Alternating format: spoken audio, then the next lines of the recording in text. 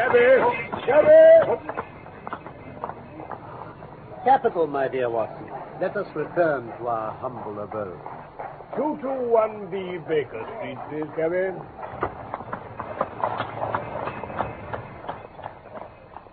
From London, we present The Missing Three-Quarter, a play for radio by Michael Hardwick, based on the short story by Sir Arthur Conan Doyle.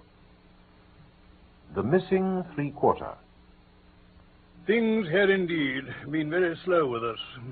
I had learned to dread such periods of inaction, for I knew by experience that Sherlock Holmes's brain was so abnormally active that it was dangerous to leave it without material upon which to work. For years, I had gradually weaned him from that drug mania which had threatened once to check his remarkable career, but I was well aware that the fiend was not dead, but only sleeping. Therefore, I blessed the hour on a gloomy February morning, some 7 or 8 years ago, that a telegram arrived at Baker Street with an enigmatic message to break that dangerous calm, which brought more peril to my friend than all the storms of his tempestuous life.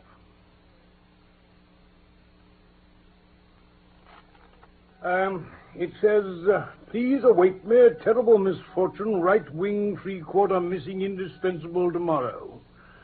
Signed, Overton. Let me see. Thank you. Strand postmark and dispatch 10:36. Well, no doubt the telegram will shortly be followed by the sender. Been down to Scotland Yard, Mr. Holmes. Inspector Stanley Hopkins advised me to come to see you. He said so far as he could see, the case was more in your line than that of the regular police. Then place it down, Mr. Overton, and tell me slowly and quietly exactly what it is that has occurred and how you desire that I should help you. It's this way, Mr. Holmes. I'm the skipper of the Cambridge 15, and Godfrey Staunton is our best man. Tomorrow we play Oxford. Yesterday we all came up and we settled at Bentley's private hotel. At 10 o'clock I went round and saw that all the fellows had gone to roost. This morning the porter comes to me in a great state of agitation. Mr. Overton, sir. Good heavens, man, what on earth's the matter? It's Mr. Staunton, sir. He's gone. Gone. His room's empty. His bed's not been slept in. I don't follow you. How's things here? Oh, yes, they're still in his room, but well, he went off last night, sir. He did towards the Strand with another fella. I see him go. What other fellow? Rough-looking chap with a beard. He called here with a note for Mr. Staunton. I took it up to him. I thought he was going to faint after he'd read it. Faint? Yes, he fell back in his chair as if he'd been poleaxed. I gave him a drink of water. And then he said it was all right, and he'd come down here where the fellow was. Then they had a few words, then off they went towards the Strand. Almost running they were, sir. And what did you do when you heard this, Mr. Overton? I wired to Cambridge to find out if anything had been heard of him there. Could he have got back to Cambridge? Yes, there's a late train, but no one has seen him. Incredible. Just before the varsity match. What did you do next, then? I wired to Lord Mount James. Why, to Lord Mount James? Godfrey's an orphan. Lord Mount James is his nearest relative. His uncle, I believe. Indeed? Well, this throws new light upon the matter. Lord Mount James is one of the richest men in England. So I've heard. Godfrey's his heir, and the old boy's nearly 80. Cram full of gout, too. They say he could chalk his billiard cue with his knuckles. Oh, poor fellow. He's an absolute miser. Have you heard from Lord Mount James? No. Well, I have a clear day, and I shall be happy to look into the matter. Now, let us step round together to this hotel and see if the porter can throw any fresh light upon things. Can you describe the man with the beard for me? Well, he was about 50. Not a gentleman, but not a working man, if you see what I mean, sir. What state would you say this bearded man was in? Calm? Excited? Oh, he's very pale. Very pale indeed. And I did notice, when I gave him the note to take up, his hand was shaking something terrible. Did you take any other message to Mr. Staunton? Yes, sir. Telegram. What time was this? Oh, it was about 6. I took it to him in his room. Were you present when he opened it? I waited while he wrote the answer. Did you take the reply? No, sir. He said, all right, porter, I'll take this myself. What did he write it with? A pen, sir. Have you, by any chance, the pair of telegraphic forms on which he wrote this message? Yes, sir. Here they are, sir. Good. They haven't been used since. Thank you. Now then, if I hold this form up to the window... See anything? It's a pity he didn't write in pencil. I rejoice to perceive, though, that he wrote it with a double-pointed quill pen. And I can hardly doubt that we'll find some impression upon his blotting paper. I think the time has come for us to visit our missing gentleman's room. Yes, I fancy this is what we're looking for. Hold it up to the mirror, Mr. Holmes. Oh, that's unnecessary, Mr. Overton. The paper is thin and the reverse will give the message. You see? Stand by us, for God's sake. So these 6 words are the tail end of the telegram which Godfrey Staunton dispatched a few hours before his disappearance. Stand by us, for God's sake. Sounds pretty desperate, Holmes. Evidently, he saw a formidable danger approaching from which someone else could protect him. Us. It says stand by us. Yes, Watson. So another person was involved. Man with a beard. Then what is the connection between Godfrey Staunton and the bearded man? And what is the third source from which they sought help against that pressing danger? Well, all we have to find is to whom the telegram was addressed. Exactly, my dear Watson. Your reflection, though profound, had already crossed my mind. But I dare say it may have come to your notice that if you walk into a post office and demand to see the counterfoil of another man's message, there may be some disinclination on the part of the officials to oblige you. Oh, really, Holmes? Meanwhile, I should like, in your presence, Mr. Overton, to go through those papers which have been left upon the table. Certainly. Letters and bills, mostly. No, nothing here. Oh, by the way, Yes? I suppose your friend was a healthy young fellow, nothing amiss with him. Sounds a bell. Perhaps he was not so strong as you supposed. With your assent, I will put 1 or 2 of these papers in my pocket in case they should bear upon our future inquiry. One moment. Who are you, sir? And by what right do you touch this gentleman's papers? I am a private detective, and I'm endeavoring to explain his disappearance. No, you are you? And who instructed you, eh? This gentleman, Mr. Staunton's friend, was referred to me by Scotland Yard. And who are you, sir? I'm Cyril Overton, sir. Then it was you who sent me a telegram. My name is Lord Mount James. I came round as quickly as the Bayswater bus would bring me. So, you have instructed a detective? Yes, sir. And are you prepared to meet the costs? I have no doubt, sir, that my friend Godfrey, when we find him, will be prepared to do that. But if he's never found, eh?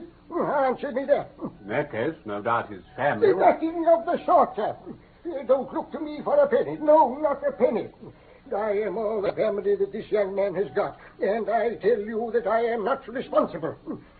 You understand that, Mr. Detective? I quite understand your position. Perhaps you don't quite understand mine. Godfrey Staunton appears to have been a poor man. If he has been kidnapped, it could not have been for anything which he himself possesses. The fame of your wealth has got abroad, Lord Mount James, and it is entirely possible that a gang of thieves has secured your nephew in order to gain from him some information as to your house, your habits, and your treasure. Heavens, sir, what an idea. I never thought of such villainy. What inhuman rogues there are in the world. But Godfrey is a fine lad, a staunch lad. Nothing would induce him to give his old uncle away. I'll have the plate moved over to the bank this evening. And in the meantime, spare no pains, Mr. Detective, to bring him safely back. As to money, well, so far as a fiver or even a tenner goes, you can always look to me. Good day to you.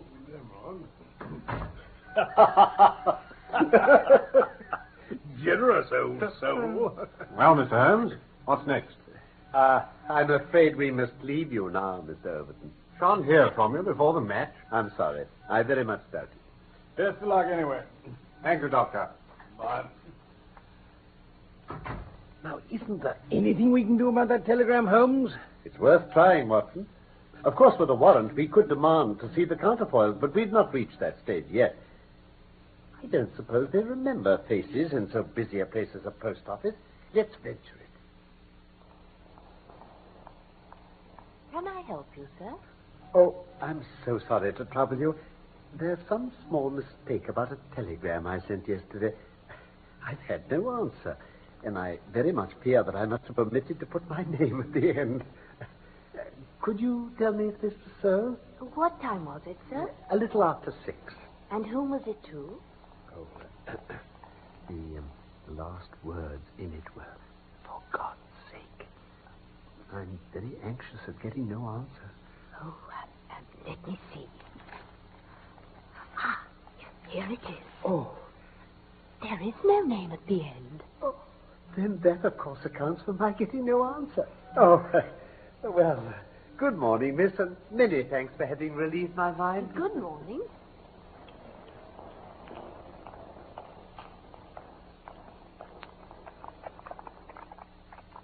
Well, Holmes? We progress, my dear Watson, we progress.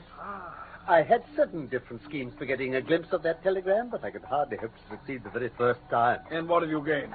Cabby, what have I gained? A starting point for our investigation. Please step in, Watson. Thank you. At King's Cross Station. Course, gentlemen. We have a journey, then. Yes, I think we must run down to Cambridge together.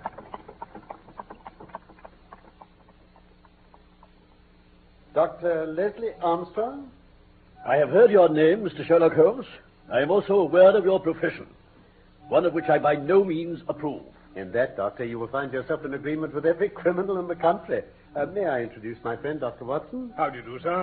Of course, I am delighted to meet one of the heads of our profession. Mr. Holmes, so far as your efforts are directed towards the suppression of crime, they must have the support of every reasonable member of the community, though I cannot doubt that the official machinery is amply sufficient for the purpose. Where your calling is more open to criticism is when you pry into the secrets of private individuals, when you rake up family matters which are better hidden, and when, incidentally, you waste the time of men who are more busy than yourself. No doubt, Doctor. But I may tell you that we are doing the reverse of what you very justly blame, and that we're endeavoring to prevent public exposure of private matters, which must follow when once the case is in the hands of the official police. I have come to ask you about Mr. Godfrey Staunton. What about him? You know him, do you not? He is an intimate friend of mine. You're aware that he has disappeared? Indeed. He left his hotel last night. He has not been heard of since. No doubt he will return. Tomorrow is the varsity football match. I have no sympathy with these childish games. The young man's fate interests me deeply since I know him and like him. The football match does not come within my horizon at all. I claim your sympathy, then, in my investigation of Mr. Staunton's fate. Do you know where he is? Certainly not.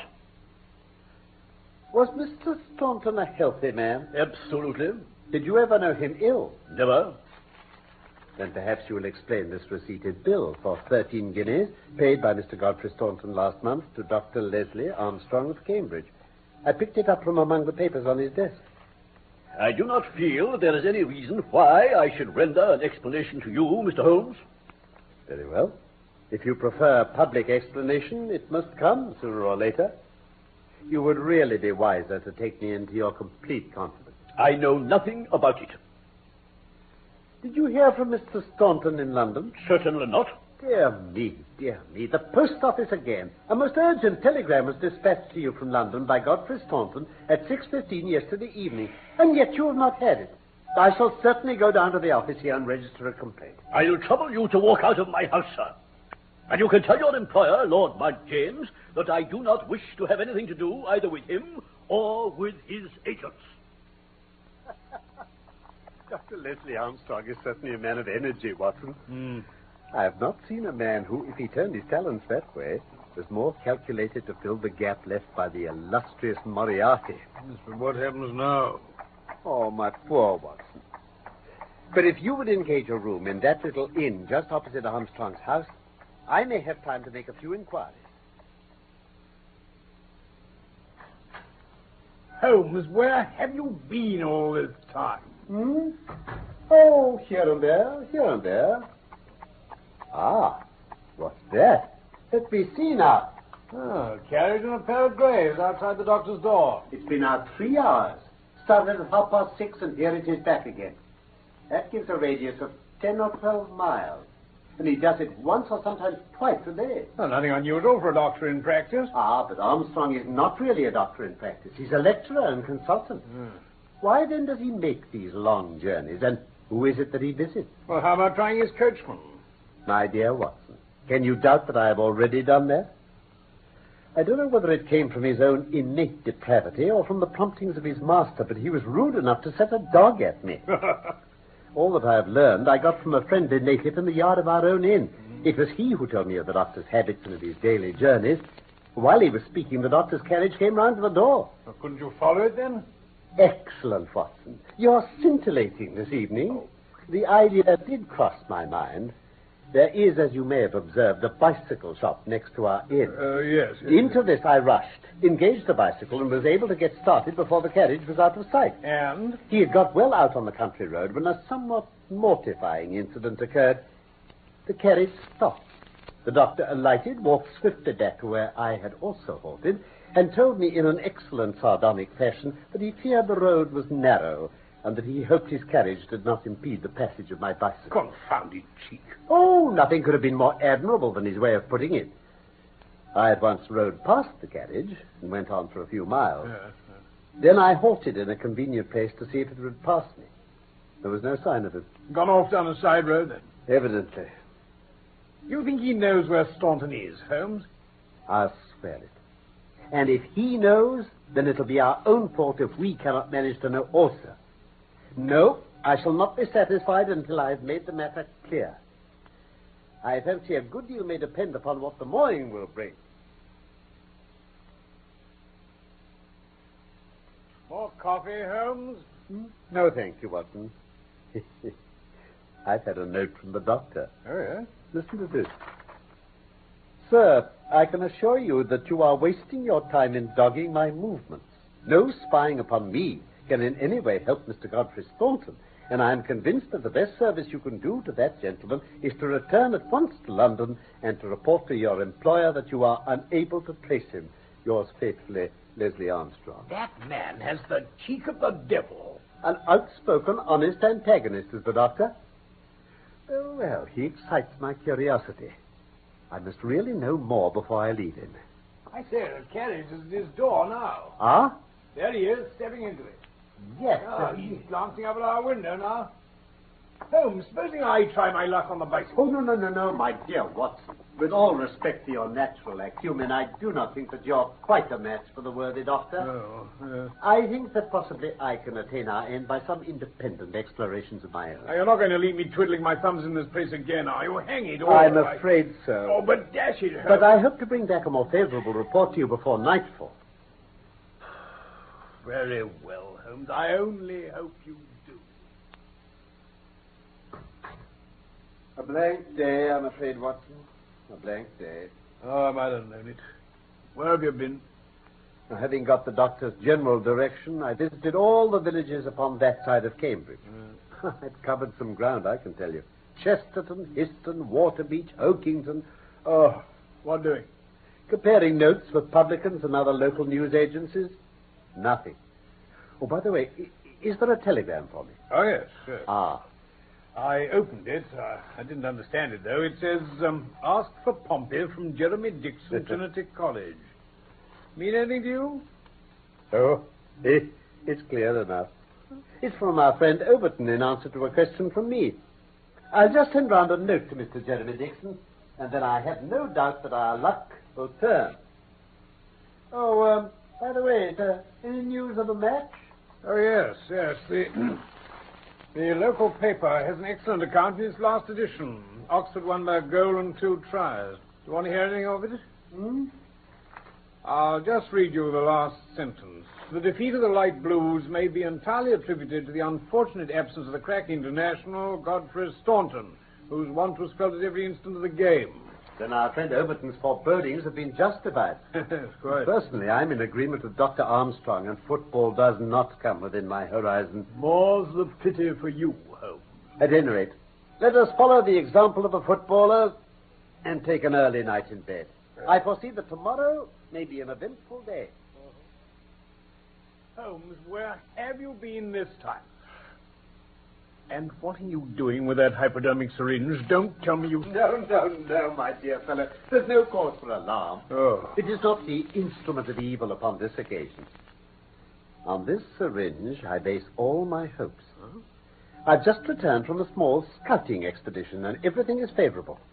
Eat a good breakfast, Watson, for I propose to get upon Dr. Armstrong's trail today, and once on it, I will not stop for rest or food until I run into his burrow. In that case, you best carry our breakfast with us. He's making an early start. The carriage is at the door already. Never mind. Let him go. Let him go? He'll be clever if he can drive where I cannot follow him. Or when you've finished, come downstairs with me, and I'll introduce you to a detective who is a very eminent specialist in the work that lies before us. What on earth? Let me introduce you to Pompey. Pompey is the pride of the local drag hounds. No very great flyer, as his build will show, but a staunch hound on a scent. Well, Pompey, you may not be fast, but I expect you'll be too fast for a couple of middle-aged London gentlemen, so I'll just take the liberty of fastening this leather leash to your collar. Now, boy, come along and show what you can do.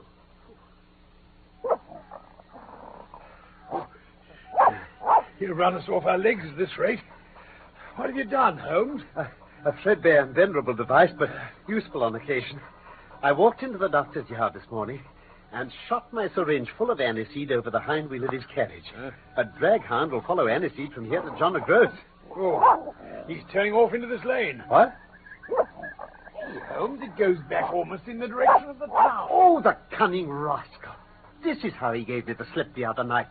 This detour has been entirely for our benefit, then. No wonder my inquiries among these villages led to nothing. I'd very much like to know the reason for all this elaborate deception. This should be the village of Trumpington to the right of us. By Jove, here's the brougham coming round the corner. Quick, Watson, quick, or we're done. Into the field.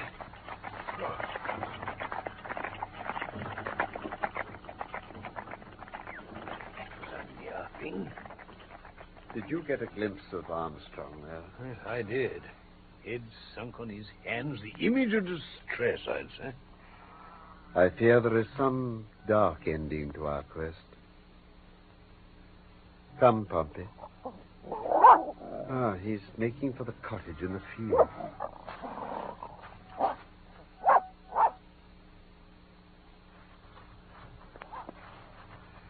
Now we shall see what we shall see.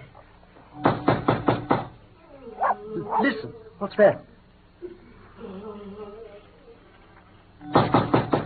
The doctor is coming back, Holmes. That settles it. We must see what it means before he comes.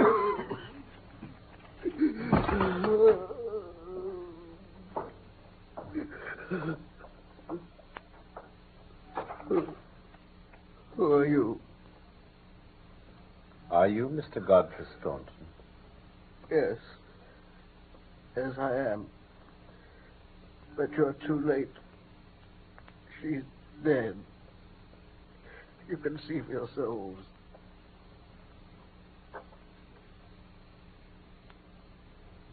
She was very beautiful. And very young. Consumption, Holmes. Without a doubt. We did our best to keep it from everyone. Once a whisper gets about.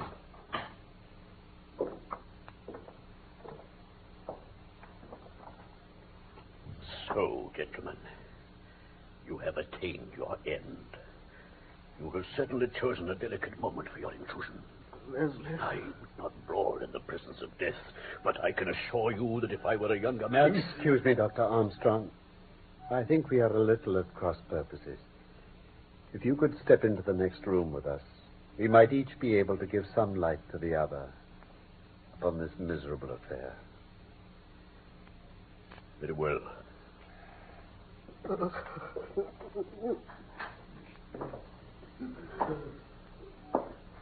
Well, sir?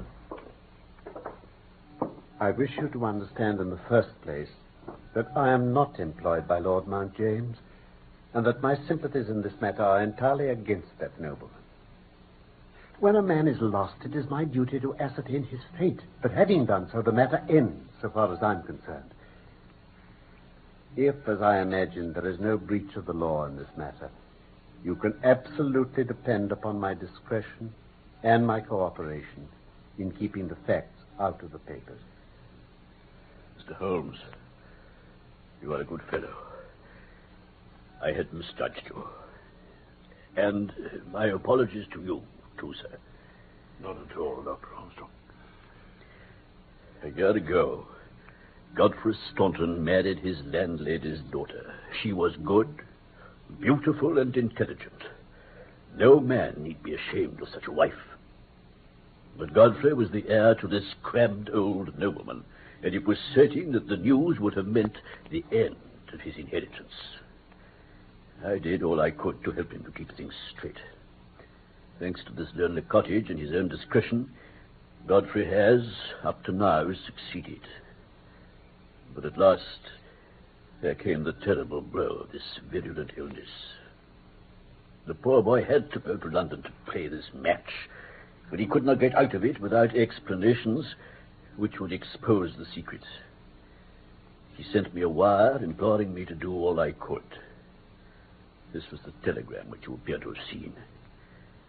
I did not tell him how urgent the danger was, but I sent the truth to the girl's father, and he very injudiciously communicated it to Godfrey. The result was that he came straight away and has remained kneeling at the end of her bed until this morning death put an end to her sufferings. That is all, Mr. Holmes. I'm sure that I can rely upon your discretion and that of your friend. Yes, indeed, sir. Come, Watson. Let us be on our way.